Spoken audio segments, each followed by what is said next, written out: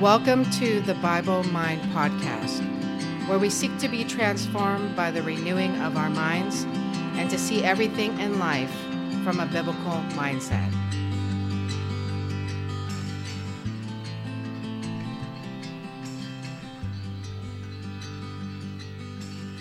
Today we talk about a really important subject that is near and dear to my heart. It comes from Acts 17:11, and that has to do with the Berean Jews and how Paul came into town and he taught from the Old Testament scriptures that Jesus was their Messiah. But even though it was Paul, and I'm sure his speech, his sermon was very compelling, very persuasive, these Berean Jews still looked at their scriptures, studied the scriptures to make sure that everything that Paul was saying is true. So you might have had people in your Christian history encourage you like, oh, we need to be good Bereans or be a good Berean. And so I want to go deeper into that passage. But first I want to start off with why. Why do we need to study the scriptures? Why do we need to know the scriptures for ourselves? Well, in Matthew 24, when Jesus began to teach his disciples the signs of his second coming, one of the major things that he mentioned was deception. In verse 4, it says that Jesus answered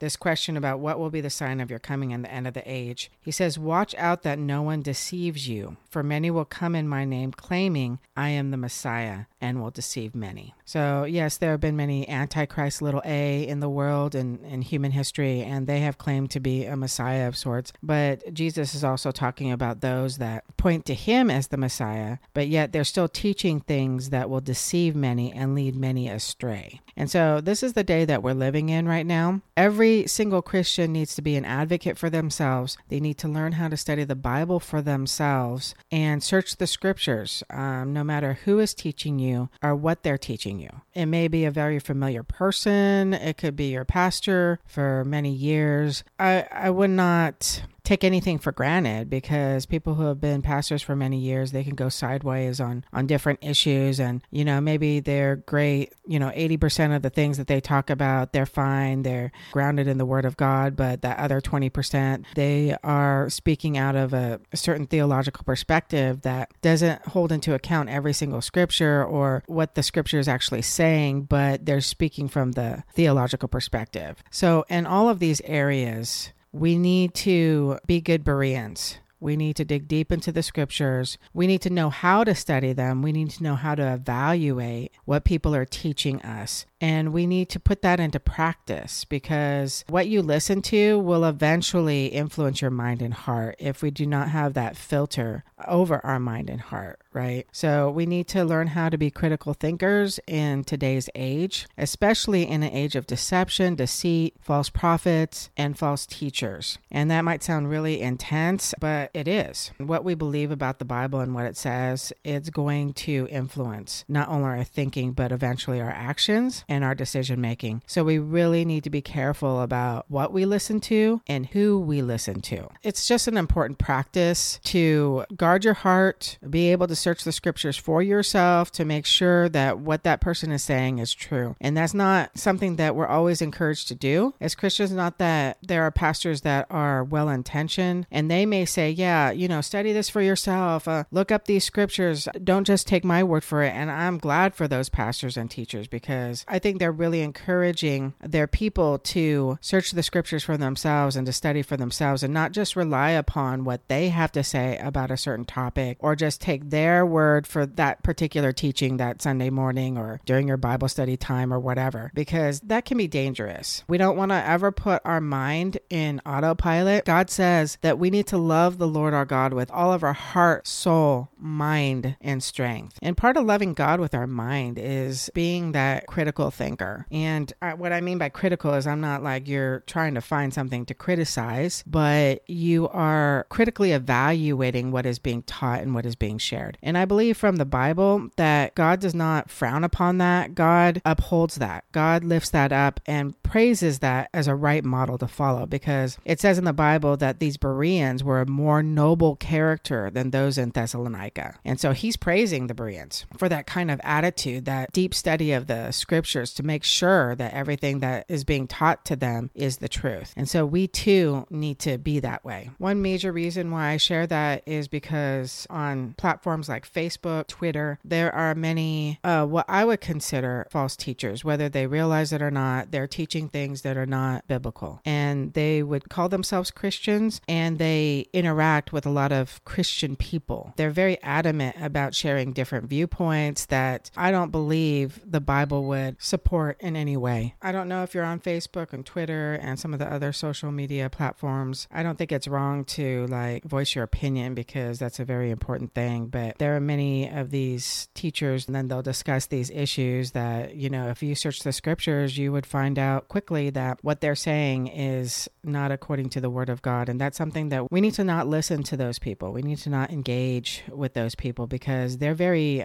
skilled. A lot of them have been doing this for a long time, and they're very intellectual. They can come across with these very intelligent sounding arguments for why they believe what they believe. And they'll bring out the early church fathers, and they'll bring out some of the Greek and Hebrew words, well, there is no hell because hell really meant Gehenna, and Gehenna was this trash heap outside of town, so that's not really hell. And they make these claims like there is no hell. But Jesus talked about hell as one of his main subjects because he didn't want people to go there, right? And so he knows. He came from the Father, and he knows the reality of what it means to be separated from the Father, because he knows about hell better than any of us do. And so he spoke about it all the time. But you have a lot of Christians nowadays, and I would say they would call themselves progressive Christians, sharing things like this that have no basis in the Word of God. And we just need to reject those things out of hand. There is no hell. It doesn't really matter what anybody believes, because then they'll just die, and they'll either go to heaven with everybody else, or they'll just lose their consciousness and not go through any kind of suffering. And that's not what the Bible says. And so that's why we need to be desperate to share the gospel with other people, not only in this country, but other countries all over the world who they have yet to hear the gospel because they don't have a strong Christian presence. And so a lot of these lies, they not only keep us from sharing the gospel with urgency, but they may deceive us into following a path that is not really of God. And we become complacent in our walks with God, and we don't really think it matters. And these are the devil's ways of trying to manipulate us in today's age. And so we just really need to stand on the word and know what it says. If we don't know what it says, then we can't really evaluate what's being shared to us, what's being taught us. It's just like when bank tellers, they're trained to learn what is a counterfeit bill. They examine the real bills for hours and hours. Every little iota of the real bill they examine, so they know it like the back of their hand. And so when a counterfeit bill passes them, they may not even see anything with their eyes, but they could feel it or something. They know that it's false. Now, we need to also be that particular about the truth, because we live in a day of falsehood. Other lies that I've heard in the past have been, it doesn't matter whether the book of Genesis is true or not. I don't even understand what's being said right there, because of course it matters. Jesus's genealogy goes all the way back to Adam. That's Luke's genealogy. And the whole nation of Israel started in the book of Genesis. In Matthew's genealogy, Jesus's genealogy goes all the way back to Abraham. We talk about Noah, we talk about original sin, God created the earth. That's a really big deal, right? God put together the first marriage. He created people male and female. These are foundational things. And yet people are saying stuff about Genesis like, well, we could just cut Genesis out of the book and everything will be fine. We need to get rid of that, or that's just a myth. Just like other nations of the earth have their own mythology about how it got started. So Genesis is just a myth. These type of comments that are coming from people who are supposed believers, they're really damaging, and they can be very misleading, because Genesis we need to take literally, because Genesis means origin, and that was the start of everything. And also the person who said that it doesn't really matter to them whether the book of Genesis is true or not is somebody who did a Bible study commentary on the book of Genesis. And he's a pretty famous person. I really won't say his name. I mean, he does a really great job in this other area that he is famous for, and I would never fault him there. But as a Bible commentator, I would say,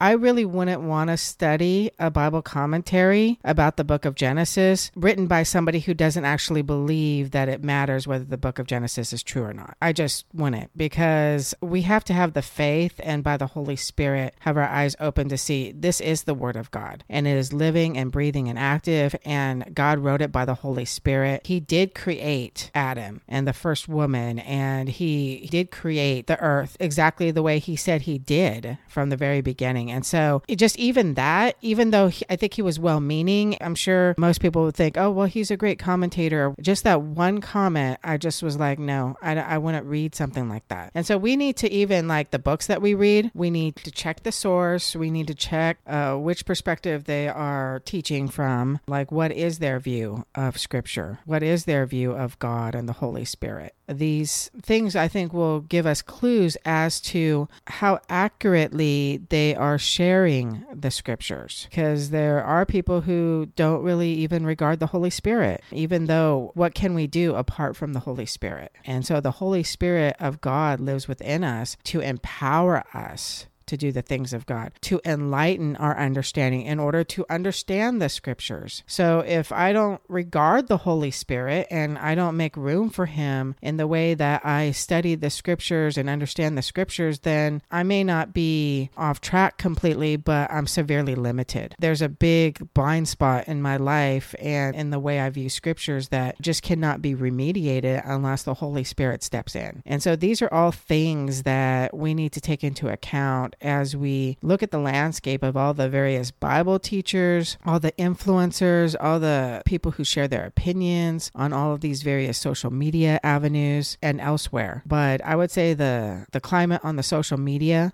platforms it can be hostile. It can be very fierce. And so that's something that you just need to watch out for, because once you engage in those type of discussions with them, because I know I have, so I understand from experience, it's like going into, you want to wrestle with the bear. Okay, just try it and see what happens. Like, you have to be ready for the bear, right? And just like David, he fought the bear and the lion, he was able to deal with it, and then he was able to go on to Goliath. So we just need to be prepared, be equipped, and that might be something that you're called to do as far as being an apologist. If God's called you to do something like that, you have the mind for it, you have the knowledge of the Scriptures, you feel called, then I would say, bro, prepare yourself, because I don't think that's necessarily a wrong thing, because we do have people who are apologists who even enter into public debates and they argue for the evidence and the truth of Christianity. And those are people that we need in today's culture, right? Because so many people are buying into the lies, and we need people to step up for the truth. I don't discourage people from doing that in any way, but you really have to be called. You really have to know your stuff. You have to know the Word inside and out and be able to share in such a way that challenges all of the various lies. But for most people, I would just say it's really important to get into the Word of God deeply. This is not a time to be casual about the Word of God. This is a time to know it. Really become familiar with it. Really study it deeply, so that no matter what comes across your path, you'll be able to recognize the counterfeit immediately. And that's what we need to do, and just say, no, that's a lie. That's not according to the Word. You may not say it directly to that person, but you may just step away from that discussion and go, that's a lie. And then study everything that people share with you and teach you, whether it be your teachers, your pastor. It's just a good practice to get into, is you're always checking the Word of God. You check the verses that they brought up, and you check, what did they say about these verses? Like, what was their interpretation of this passage? And does it jive with the other passages in the Bible that speak about the same subject? So if he's making a comment about the Holy Spirit Spirit. Like, I'm going to go to the other passages about the Holy Spirit, and I'm going to see if they're also in harmony with what he has shared or she has shared. This type of activity is something that if Christians had it as like the default, this is just the way that I do things, I think there would just be less deception in the world. And Christians would walk in a stronger way too, because they wouldn't be watered down by compromise and deception, people manipulating the scriptures, that sort of thing. Whether they have good intentions or not, it doesn't really matter. You can't just give somebody a pass just because they have good intentions. And even if they come across that way, just really nice and friendly, and they just are so loving, and they just really want to encourage you and help you, but they're taking the scripture out of context, or they're interpreting it in the wrong way, we don't just give people a pass. We still want to check the scriptures, because think about Paul. The Apostle Paul had revelation from God, plus he knew the Old Testament like few other people. He was a Pharisee of Pharisees in his former life, and he had studied the scriptures so intensely, and he was sincere. I mean, he probably would weep over those people and as he was talking to them, because he so much wanted them to know Jesus as their Messiah. But no matter how much passion, sincerity, knowledge he seemed to have, they still searched the scriptures daily to see if everything that he was saying was true. They still did that. To whatever degree you end up doing that, that's between you and God. But, I would just encourage you to get into the practice. That's all I'm saying. So I hope that you took this charge to heart, the charge to study the Word of God in season and out of season, and the charge to check everything by the Word of God, because we want to be rooted and grounded in that Word and have that biblical mindset, especially in an age of deception. So next week, we're going to go deeper into Acts 19 and how Paul reached out to the Jewish people. Until then, take care.